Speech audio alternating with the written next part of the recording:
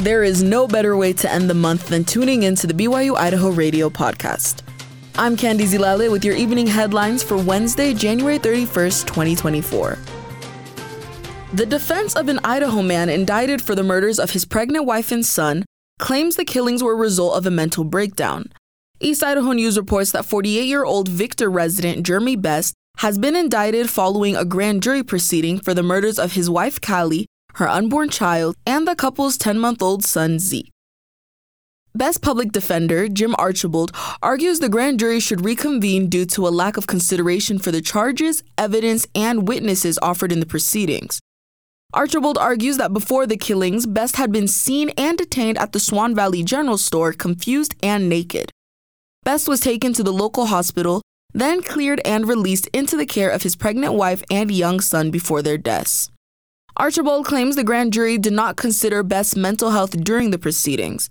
He claims witnesses say Best had a great relationship with his wife and son and harbored no malice against them. Archibald argues the indictment should be dismissed as a result.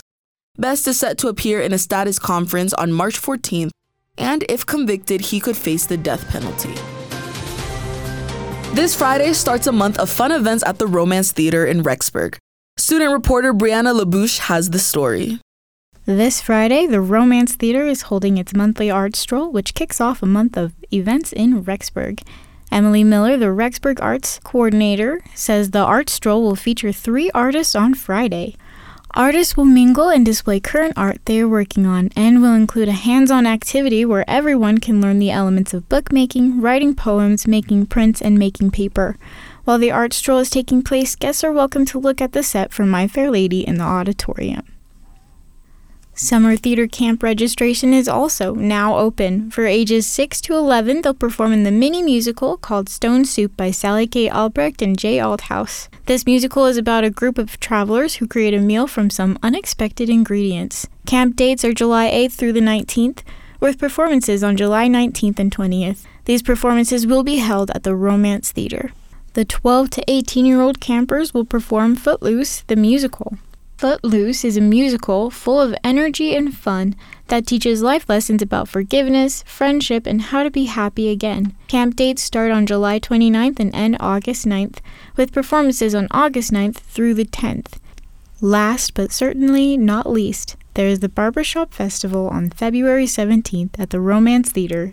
This festival has been a 25-year tradition where students come and do workshops. Singers from all around will come to perform, and the community is invited to see a concert at the end. To find more information and ticket prices, go to rexburgarts.org. For BYU Idaho Radio, I'm Breanna Labouche.